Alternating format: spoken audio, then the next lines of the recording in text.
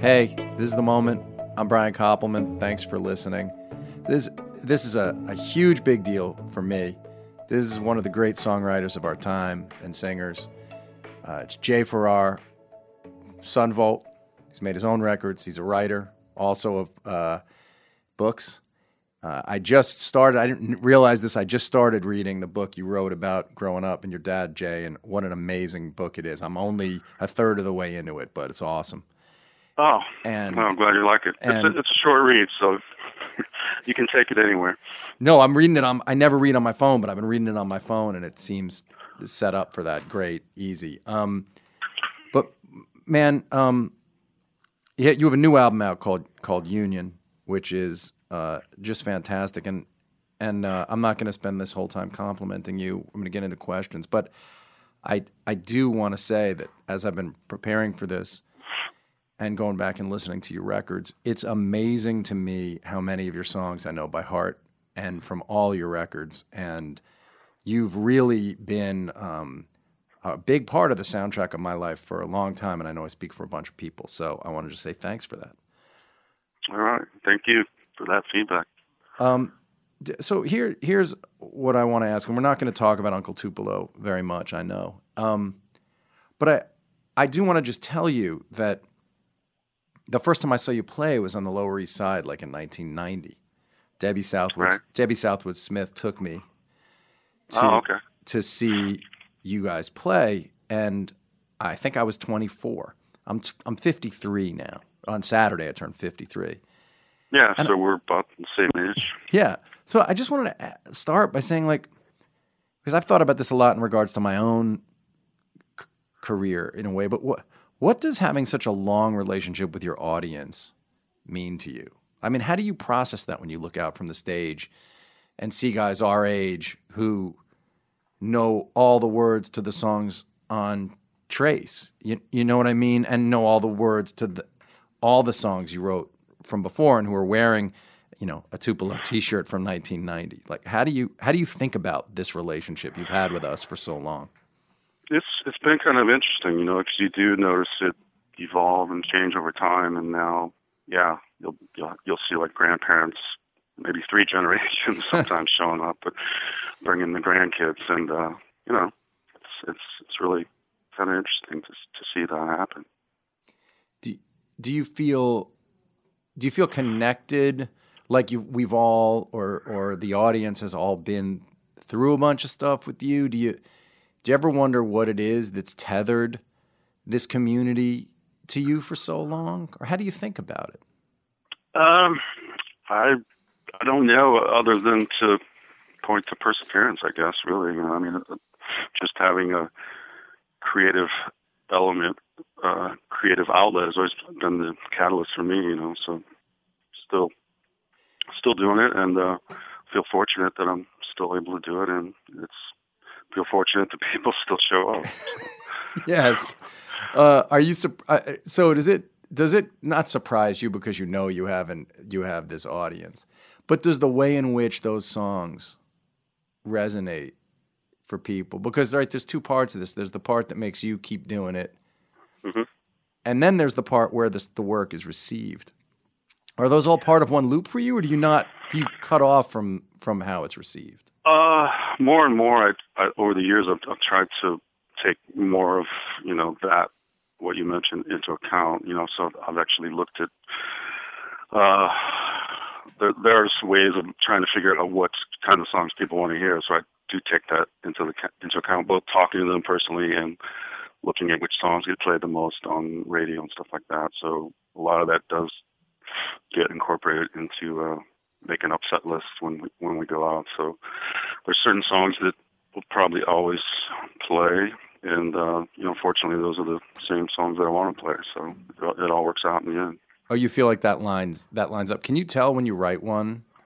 Like when you wrote Methamphetamine, could you tell, even though, sort of a mid-period song for you, not a very early song, could you tell, like, oh, this is real Sun Volt music. This is what I talk about. This is what my audience cares about. Maybe in a way, some people said they liked that song early on.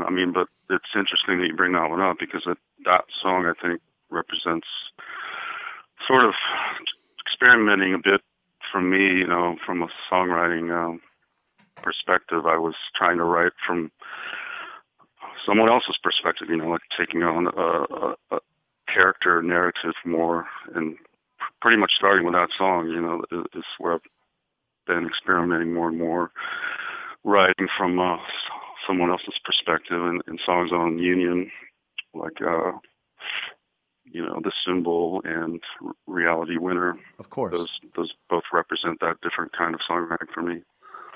Well, what has always struck me about Methamphetamine, which would be in my 10 favorite Jay Farrar songs, is the empathy that you sing about on Union as being, almost gone from our country. It seems like it always seems to me when I listen to your records, like, and it was interesting reading your book too. It seems like you've conditioned yourself in life to maybe to not let feeling everything crush you, but like in a song like Methamphetamine and in the songs on Union, I feel this empathy that it seems like you have, and I wonder if there are days it's just hard to get the fuck out of bed because of it. Well, being a touring musician, that quite a few, but yeah. But that song Methamphetamine in particular, I was kind of drawing from real life, and it was more of a composite ultimately, but maybe that's when things start to gel within a song is when you're drawing from real experiences. And how do you feel like you're giving voice when you do that kind of thing? Because I know, there's the Woody Guthrie tradition, the Pete Seeger tradition, the Lead Belly tradition, varying degrees of sort of like the personal gets into their music, but there was this sense of giving voice, not just to the disenfranchised, but those who can't find the words themselves. And that does seem at play on this record and on many of your records. Even going back to the Tupelo records, you're singing about a world that you're singing about struggle, and it's not always your struggle. And I'm wondering if that's part of what you see as your duty in a way.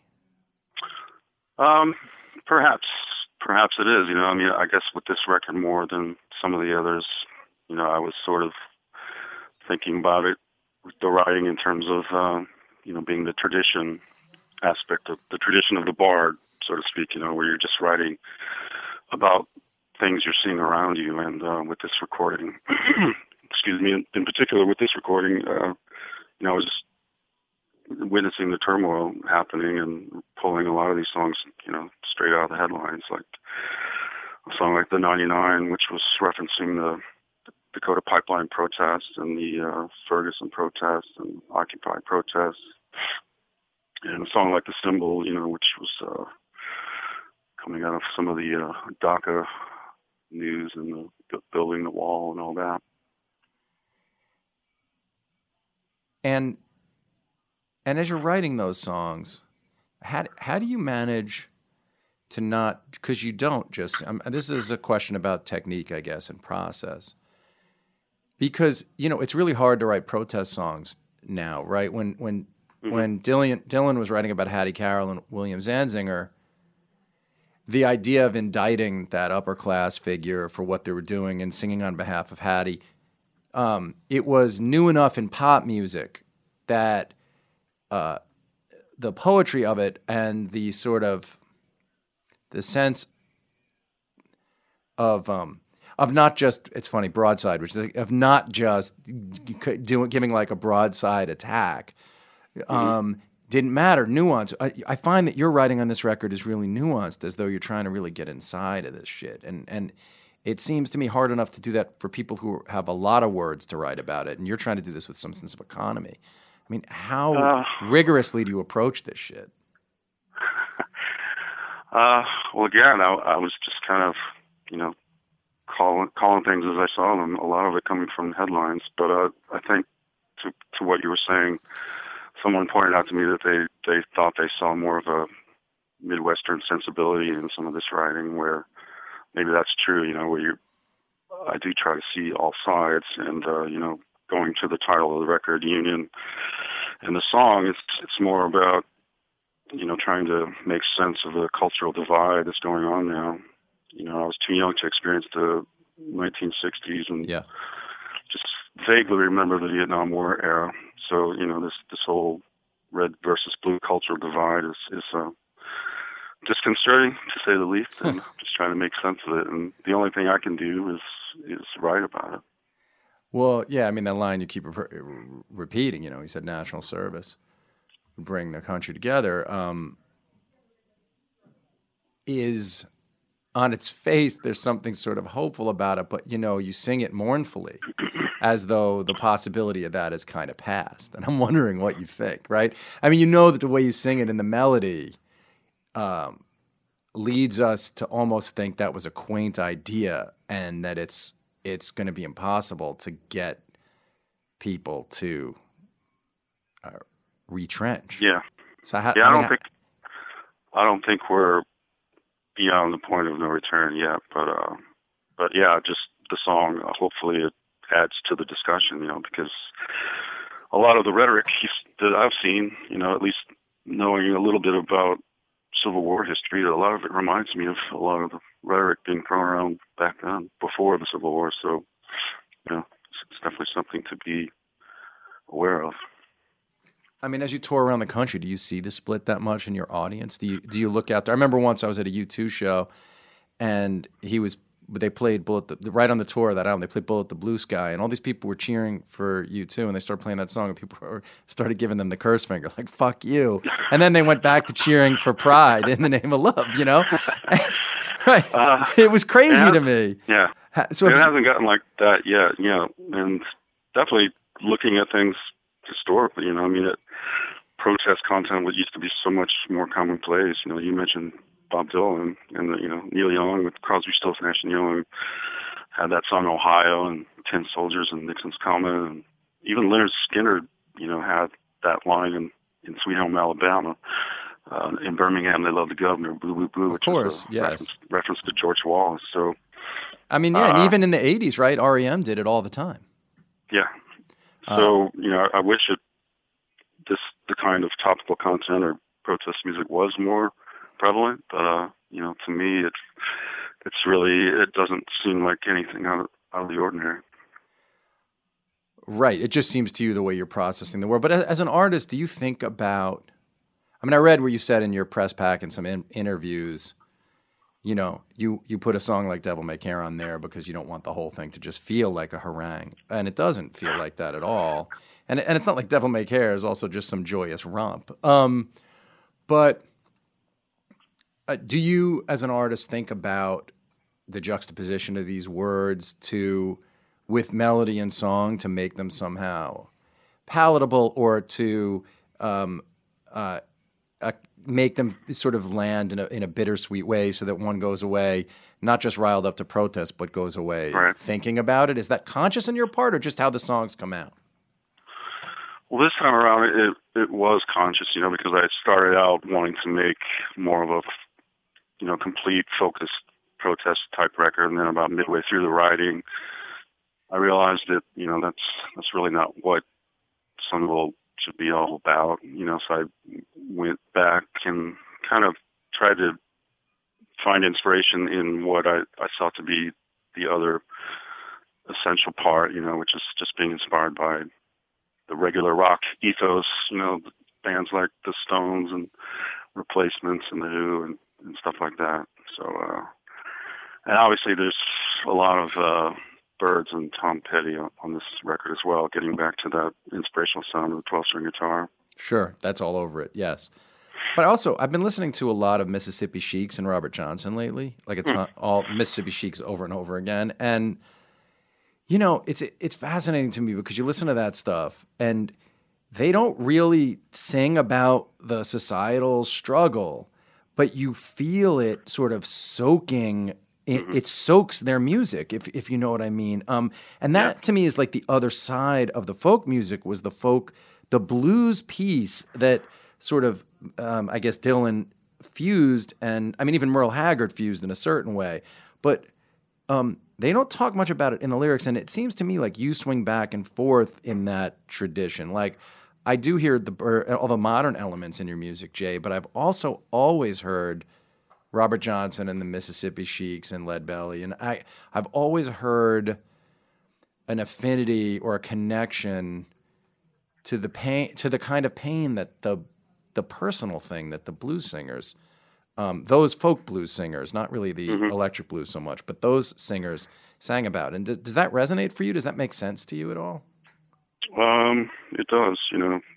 I think you're right in terms of you can sort of hear societal issues or inequality coming out in some of that music, which I think Blind Willie McTell I listened to a lot of over the last couple of years, and I could kind of hear some subtle protest in some of his music. But it's essentially just I have been always drawn to the folk blues in particular, and the previous Sunvolt recording, Notes of Blue, Mississippi Fred McDowell in particular, and so I guess that music does resonate, and it always occupies kind of a mysterious space for me that I'm always studying and trying to figure out tunings from those guys and what made them tick. Me too. The endless just not to get off on it, but I just want to talk about it for a second because nobody knows those records. I mean, people know that Robert Johnson sort of received in a way, or they know they're supposed to listen to the record and with some kind of reverence. But there aren't that many people who actually just like listen to those records for. What do you think it is? Because I do think it ties into this, right? There's this feeling in Sunvolt music, in Jay Farrar music. And as you know, I'm a publicly in the Jeff Tweedy Jay Farrar conversation. I'm a public Jay Farrar person, and there is sort of a connection to me in the silences in your music, in between the lines, in between what's sung, something in your voice that connects to that mysterious thing that happened around those like Mississippi Sheiks records. Right. I mean, the essence of the blues is you're singing to make life better, right? So, I mean, I guess that's just one thing I learned from listening to the blues, and that applied that to what we're doing with Sunvolt. That inspirational aspect of it. The idea of exercising the pain and trying to find some sense of community and pleasure and like release. Yeah. I can stand by that, sure. Yeah. It's a fascinating thing, right? Because there's this ineffable quality to music that we love that is hard to explain, but it's important to dive into, I think, because there's something about what happens in the first few notes of a Sunvolt record or any record you've been involved with that connects me to this very deep and primal sadness. And it's just what happens when you open your mouth to sing, but more than that, it's what happens when you start playing, Jay. And it's one of the reasons I was really wanted to read the book, because and the book, the tone with which you write is more nostalgic and more sort of like searching in the book. There is a sadness though, and it's, for me, it's like a connected sadness to the sadness that's in the world that it feels like you're grappling with when you write songs. And is that still the case? Does it still feel the same to you when you're writing as it did 20 years ago? It does, yeah. I mean, there's always an aspect of just trying to make sense of things, and that hasn't changed, I don't think. Certainly when you're touching on past life experiences of growing up, you're definitely trying to make sense of things. Yes. So, some of that is touched upon in the book, and but I think more than anything, the book was I just felt compelled to do it, and maybe I'll get to writing some more at some point. You should. Focused on the band right now. Oh, of course. When you're writing these songs, are you and I'm sure you must get letters from people. Does the fact that you putting your own sadness out there makes other people feel connected and feel, because the thing about Sunvolt fans, right, is they really feel like you saved their life in some way. And how does that hit you? Do you feel it? Do you feel that as an obligation or a privilege? It's both. Yes. There is that give and take dynamic that's definitely there. We just did a couple warm-up shows in Columbia, Missouri, which is a college town about 2 hours outside of St. Louis, and I was struck by how many people had flown in for that gig. There were people from Ireland, German bikers biking around the country that had stopped by, and guys that flew in from Vancouver. So, that really kind of struck me, and I think that gets to what you're talking about. It does. There's your willingness to be so vulnerable in the recordings and let us hear your struggle, I think makes, I don't know, it has the effect of, it has a healing effect, I think. And I don't know how much you intend that to be the case, or if it's just like, this is what I feel, so I have to write it, and then that just sort of happens. Well, it's all a continuum, I guess. That's certainly what I get from listening to music, so just trying to pass it on. Hey, we are going to be talking about ancestry here. It's perfect timing for this, because this week, my nephew Jacob, we were in a big family group chat, and he started asking questions of my dad about our family's origins. And are they from this part of Europe, that part of Europe, what happened and why? And people got into anecdotes.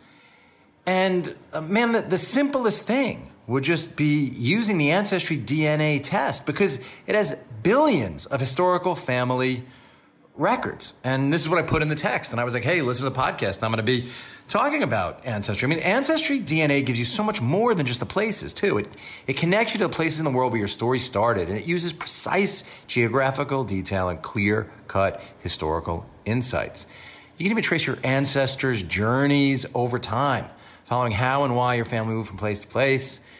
You can amplify your results if you want. You can start a free trial on Ancestry and build a tree so your ancestors become more than just a name.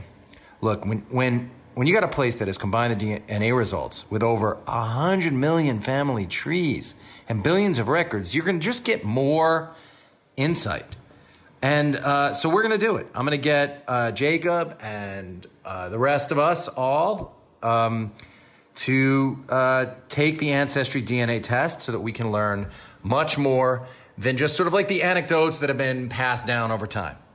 So go to Ancestry.com/moment today for 20% off your Ancestry DNA kit. That's Ancestry.com/moment for 20% off your Ancestry DNA kit. Ancestry.com/moment. For a limited time, now through June 13th, go to Ancestry.com/moment to get your Ancestry DNA kit for $69. That's Ancestry.com/moment for $69. Ancestry.com.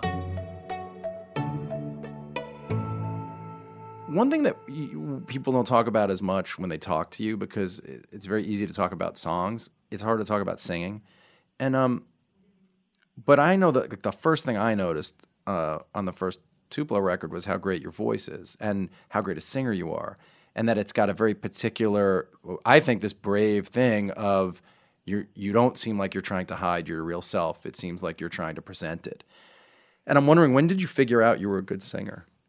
And did you start singing for people right away? And like, when did you figure out, oh, this, I can actually, it's not just that I can write them, but I love to sing. And I wanted to ask you, do you love singing? Does it feel like the closest you get to religiousness when you're singing? What happens to you when you do that thing? Yeah, I mean, it's just as a daily routine, especially when I'm on tour. It's almost definitely like a meditation type aspect to it. I mean, it's both cleansing and there's just a lot to it. I guess it is kind of spiritual in a way, and that's why I hope to be able to continue doing it for as long as I can. But as far as no, I didn't know I could sing until I was probably, I'd probably been in a band for maybe 6 years or so, and then just sort of started doing it, and I guess didn't really think that, I'm a singer, just started doing it. What do you mean you were in a band for 6 years before you started singing? I have to understand that. What were you doing in the band before that? Just playing guitar. My brother was a singer.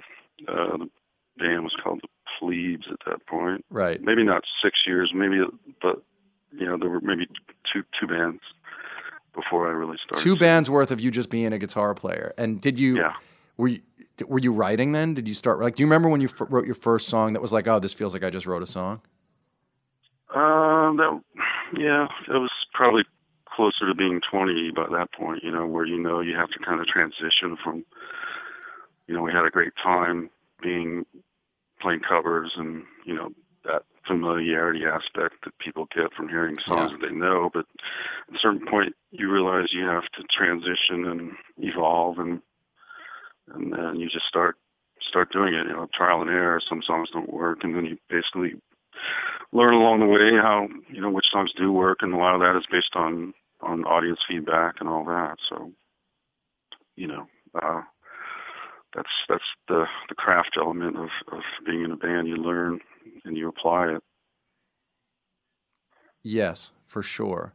And you started writing them. Were you decent at it right away? Did you what were you listening to compare then at 20, at 19? Like, if at 2019 I would have gotten in your car and we were taking a long road trip, like if you got in my car when I was 20, you would have heard Nebraska over and over again. You would have heard a bunch of Bob Dylan. You would have heard REM.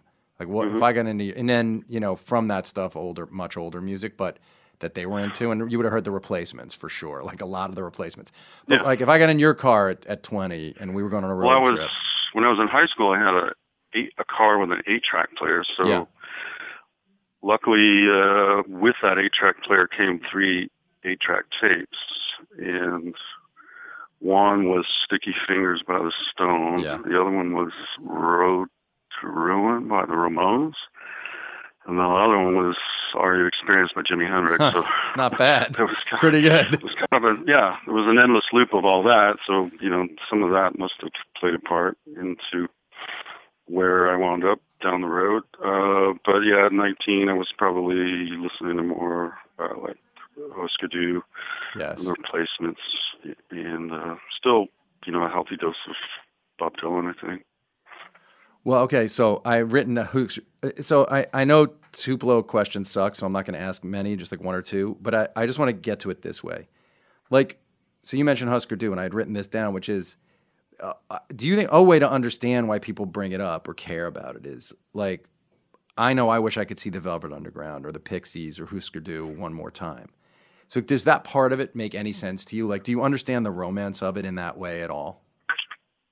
Yeah, I can understand. It's certainly, I think more people found out about Uncle Tupelo after the band had ended. So, but certainly, there was a building audience as well. So then when it stopped, there's a mystique there, sure. Well, yeah, like the thing about Grant and Bob, right, is like, if from the outside, I'm sure you were like, I would love Grant and Bob to play together once more. I think it's not so much about wanting to go back or put you guys in a place that you can't be in. It's about probably what we all felt then, in a way, right? The emotional connection.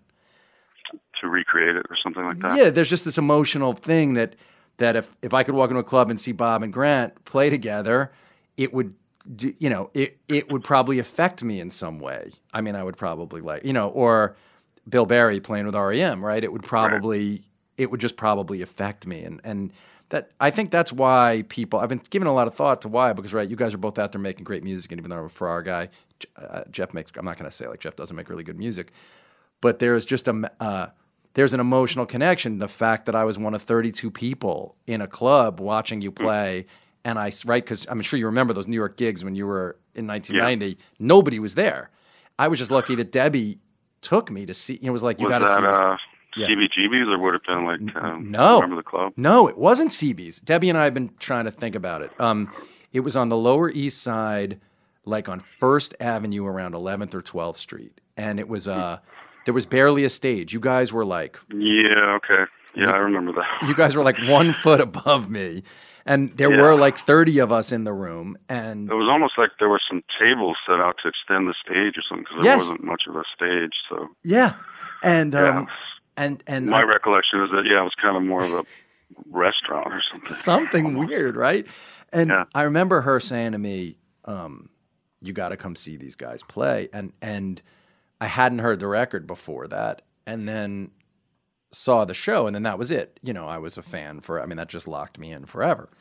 It was an incredible night, and she was amazing, Debbie. Just her ability to find stuff and know it is incredible. And I'll tell her hi for you. Yeah, please do. But so Tupelo aside, did you have the sense that you were sort of codifying a new American music? Like that did you know that you were creating a new form of an old music? Like, it's funny because like Dylan gets both credit, and he got castigated at his time for taking these elements that had existed before him and then fusing them.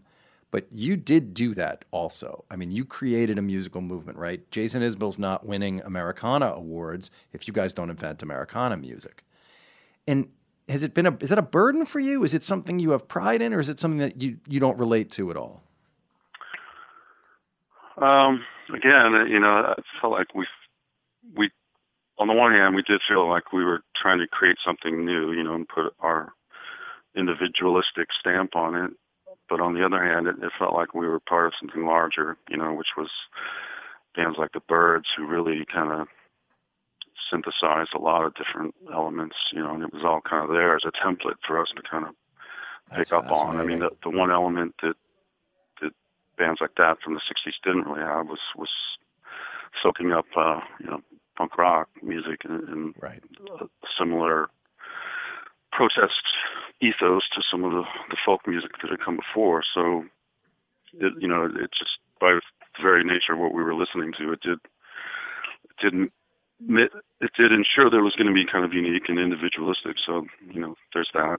But for the most part, it felt like, we were just trying to be like the Byrds. Well, that's like what Harold, Harold Bloom, the literary guy who has that theory, anxiety of influence, which is you try to imitate the great artists, try hard to imitate something, but in fact they can't really imitate it, and they do like such a bad job of imitating it by putting so much of themselves in that they create something new out of that, which is what I do think it feels to me like what you did. And I look at a band like Drive By Truckers. I mean, I love Isbell. For me, Isbell's the great songwriter of our moment.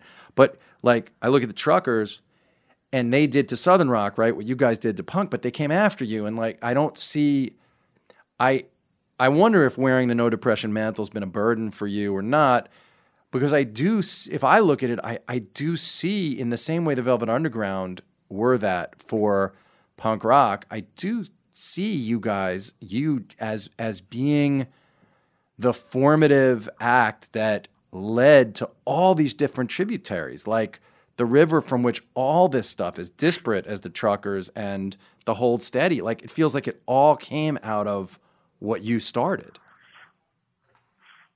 Yeah. Again, I felt like we were just part of something larger, because so much of the stuff coming out of California, like X and the Knitters and Alejandro. Alejandro, everyone, so great. Everyone was, yes. Everyone was, at least a lot of the stuff that we were listening to was kind of incorporating country elements in it anyway. So X, you mean X in particular when Dave Alvin joined, though, right? Or do you think X even with John and Exene?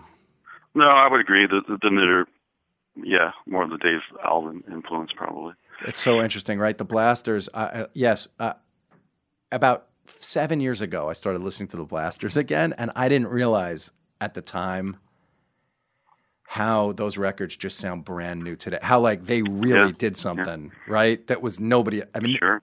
Were they a little bit before? They were like 10 years before you, I guess.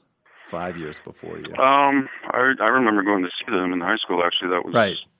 when the Replacements opened up for them. Wow, you saw the Replacements open up for the Blasters? Oh no, not the Blasters. Sorry, X. Oh, X with Dave Alvin. You're saying? No. Or John Doe. Pre Dave Alvin. That still must have been Billy Zoom. Right. That still must have been unbelievable to see. Yeah, that was I guess going back to those quintessential rock moments, that would have been for both bands, but the Replacements in particular, the first note of the first song, and Westerberg crashes into the mic and falls off the stage. Oh, you saw one of those Replacement shows? Yeah, but in retrospect, it seemed more like it was just from. I mean, maybe he was out of it, but it seemed like it was more out of passion than being messed up. Because they played a tight show. So yeah, I mean that was my takeaway from it at the time. I mean, my senior year of high school, I had a gigantic. I sort of stupidly graffitied my room, but like one wall had a gigantic thing of the Replacements logo that we made, and yeah, that band meant the world to me at a certain time. But I never saw a great show. Yeah, I loved the Replacements. I just never saw a great. I just never saw a great show. I was I know what you're saying. I was lucky enough to see that one, which was good, and then I think I saw another one when things were starting to kind of fall apart with. Yes. And then Uncle Tupelo opened a few shows, which were all really, really good. And they had Slim. I was just the four guys were in the band. The four guys were in the band when you saw it, like the original band. No, there was a guitar player, Slim Dunlop, had replaced. At least when Uncle Tupelo was opening for Replacements, it was the second version of the Replacements. It's still pretty amazing that you got to do that. Did you work up the courage to talk to Paul at all? We talked just very, very briefly. I think at the extent of his complete comment, the extent of his complete comments to me were vertebrats, which was a reference to the fact that we had been playing a vertebrat song, which was kind of an obscure garage band from Champaign, Illinois, I think. That's awesome. So he caught that, and that's what he said to you. Yeah. That's pretty good. I took it as a positive. So. Yeah, of course it's a positive. He was giving you a little tip of the hat. That's pretty great, actually. Hey, let's talk about ZipRecruiter. Here's the thing. Hiring is challenging. There's one place you can go where hiring is simple, fast, and smart. A place where growing businesses connect to qualified candidates. That place? ZipRecruiter.com/moment. Look, ZipRecruiter sends your jobs over 100 of the world's leading job boards, but they don't stop there. With their powerful matching technology, ZipRecruiter scans thousands of resumes to find people with the right experience and invite them to apply to your job. As applications come in, ZipRecruiter analyzes each one and spotlights the top candidates so you never miss a great match. ZipRecruiter is so effective, 80% of employers who post on ZipRecruiter get a quality candidate through the site within the first day. And right now, my listeners can try ZipRecruiter for free at this exclusive web address, ZipRecruiter.com/moment. That's ZipRecruiter.com/moment. ZipRecruiter.com/moment. ZipRecruiter, the smartest way to hire. What have you, when you were writing Union, what did you find yourself, because I know obviously you were watching and reading the news a lot, and but what did you find yourself listening to over the last couple of years? Like what, before you even maybe knew you were going to write a record like this, what did you find yourself drawn to? Like, for instance, I started listening to Lou Reed's New York album and Nebraska again a lot as Trump took over America. I somehow was drawn to the stories on those records. What did you find yourself drawn to? Ironically, I've just been listening to a lot of Tom Petty, since his death, and he's not really known for being a protest music writer, although there was sort of a confluence period where I think the song Jammin' Me he wrote with Bob Dylan, I believe, and we've been playing that one live, and that's awesome. Kind of updated some of the lyrics because some of the lyrics were a bit out of date. So I hope that's not sacrilege or anything, but we're having. I'm sure he would have appreciated it. but yeah, there's that some of that 12-string sound and getting back to it is something that's prevalent on this recording. But as far as like going back and listening to anybody for inspiration in particular, I see where you're coming from, the Lou Reed, New York. Sure. I think maybe I'll go there now after you mention it. But, no, it's really worth listening to, man. Sure. I mean, you singing Dirty Boulevard would be freaking incredible. No, you just get the sense, Halloween Parade and Last Great American Whale and all those songs are just, you're like, fuck, this guy could have written the song and right now. Yeah, sure. So it's kind of amazing when you think about it. I have a few more questions and then I'll let you go. Can you talk about the way in which you start songs, how you're critical? So this is something a lot of people who listen to this podcast are people who, they want to do this kind of work and the sort of ghost of perfectionism fucks them up. So and you are clearly a everything, right? You're not somebody who just churns out records. You're somebody who really cares about every. I thought you were. What? Yeah, go ahead. No, what'd you think I was going to go? I know you're clearly somebody who cares about every note of music on your records and every mix and every mic you use. It's obvious when one listens to your records, the level of craft at play. But that kind of perfectionism can stop us sometimes from doing the work. And so I wonder how you wrestle with it. Like, how do you, Jim Carroll talked about how he would talk to the monkey on his back about his addiction. So I'm wondering, he's like, but Kurt, didn't you ever realize you could talk to the monkey? So like, how do you wrestle with the muse and how do you wrestle with the perfectionist in you to get stuff done?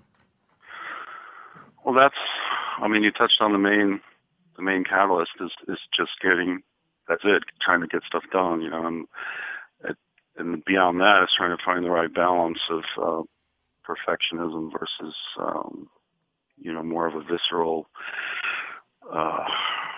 emotion that comes through or something like that. So, even with this recording union, we did some songs like Devil May Care and Broadsides were pretty much live. It's more of a live-oriented recording situation, whereas some of the other songs where I was doing more of a mobile recording at the Mother Jones Museum and the Woody Guthrie Center, and the reason I decided to record at those places was to kind of highlight, their contributions to where we are today and to hopefully find inspiration along the way. But in the cases of songs like the 99 and I guess a song like Rebel Girl and The Symbol, those were recorded at the Woody Guthrie Center and Mother Jones, and it was primarily just me and this guy Jacob Dettering doing the mobile recording, who did a great job of putting together the record sounds incredible recording rig to take out there and do it. So some of the songs were kind of more layered and built upon, and other songs were more live, everybody in the studio at the same time. So again, there was sort of a balance of the recording approach, and there was also kind of a balance of topical songwriting and topical songwriting. What about when you're writing? Are you one of those people who writes 10 songs and records 10 songs? Do you write 20? Do you abandon songs? Like, process-wise, how do you know when you're onto something? How do you know when you should finish one? How does that work for you as an artist? It kind of depends on what else is going on in your life, I guess, and how much time you have to get things done. But with this recording, I think there were maybe only one song that didn't make it. But usually there's, at least the way that it usually works out on solo recordings and solo records for me, is that there's only maybe one or two that don't make it. So once you set out to write a song, that's it. You're in it until you make it good enough where you can put it on the record. You're gonna And does it usually take you like a week to write a song or a day till you think it's finished? The best songs are written in a day or a few minutes, and I would say it's pretty commonplace to work on a song within a week, probably, going back and revising a few things over the course of a week and saying, okay, that's good, move on. But there's always some final tweaks that get made while you're recording as well, just, things you don't foresee, of like them just fitting in lyrics, the meter of the song. Of course, yes. The meter, sure. Does it build up for you, and then you write? Because, like, the idea, I love that idea that you write a song in a couple hours, and that's like one of the great songs that you've written. I completely relate to that in terms of scene writing. You know, the ones where I'm sort of in a daze, and I look up and I've written a thing, and I have no idea how that fucking happened, is the best feeling, right? Yeah. But for me anyway, that doesn't happen all the time. Like, you know, that's the exception. Do you put yourself on a deadline, like, hey, I got to start writing, or I want to write this, or are you someone who's struck by a feeling, a thought, and then you just go, fuck, give me my guitar? How does it work for you? Both. You know, it's usually when I'm in a period of like, hey, I have some time to write. You know, you get those sort of spontaneous bursts to go about it, but ultimately, I've learned over the years that it really does take a lot of persistence as well to really pull it all together. You know, so you have to kind of, even if, you know, you have to kind of clock in and do it, even if nothing comes out of it that day.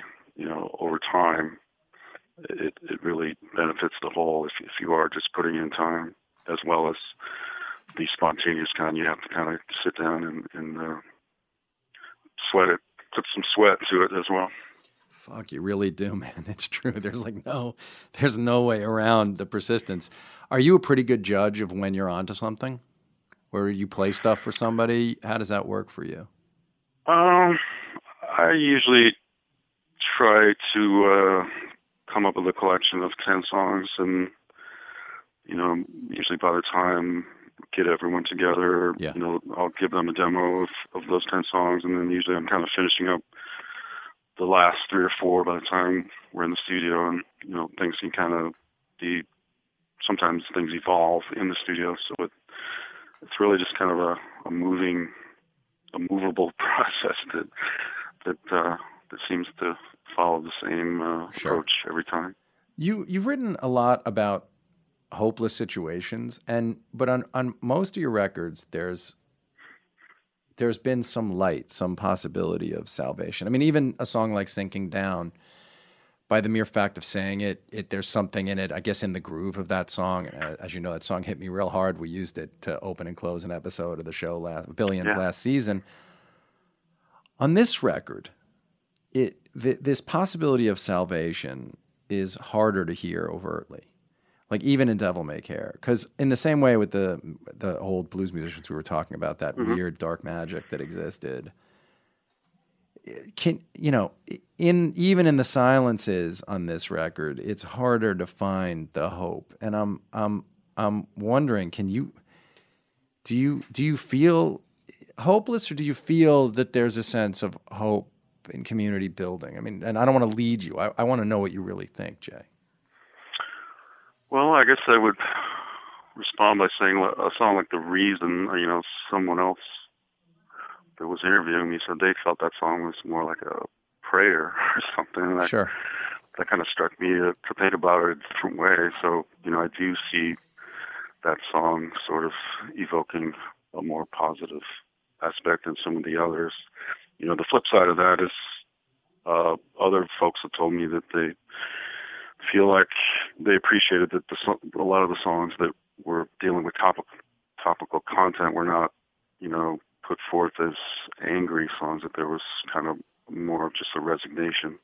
Well, a sadness. I mean, you know, yes, I agree. You're sad. It strikes one as sadder. It's just kind of that balance, I guess, is there in a lot of different aspects on this record.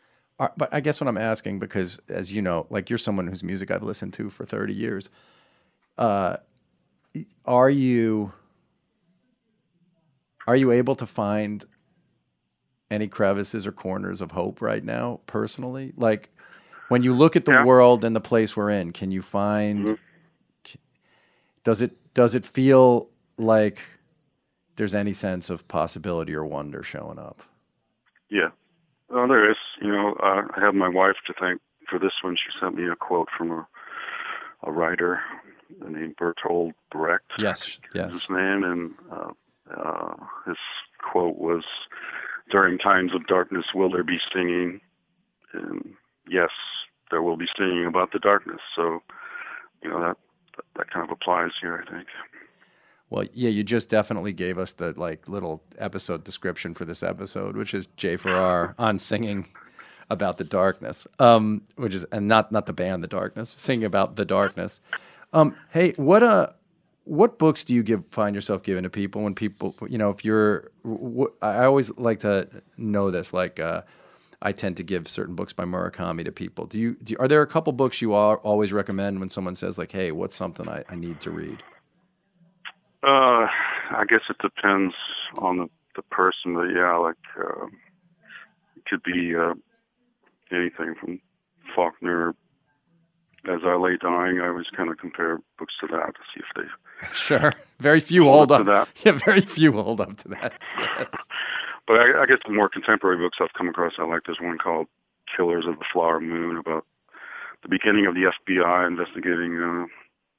there was a Osage Indian tribe in Oklahoma that, they discovered huge deposits of oil underneath, and they became incredibly wealthy. And then the grifters came in, and it's really kind of diabolical. But it also touches on, the formations of the FBI back in the, I guess it was back in the 30s. But that's still interesting stuff in a contemporary way as well, just knowing about the FBI.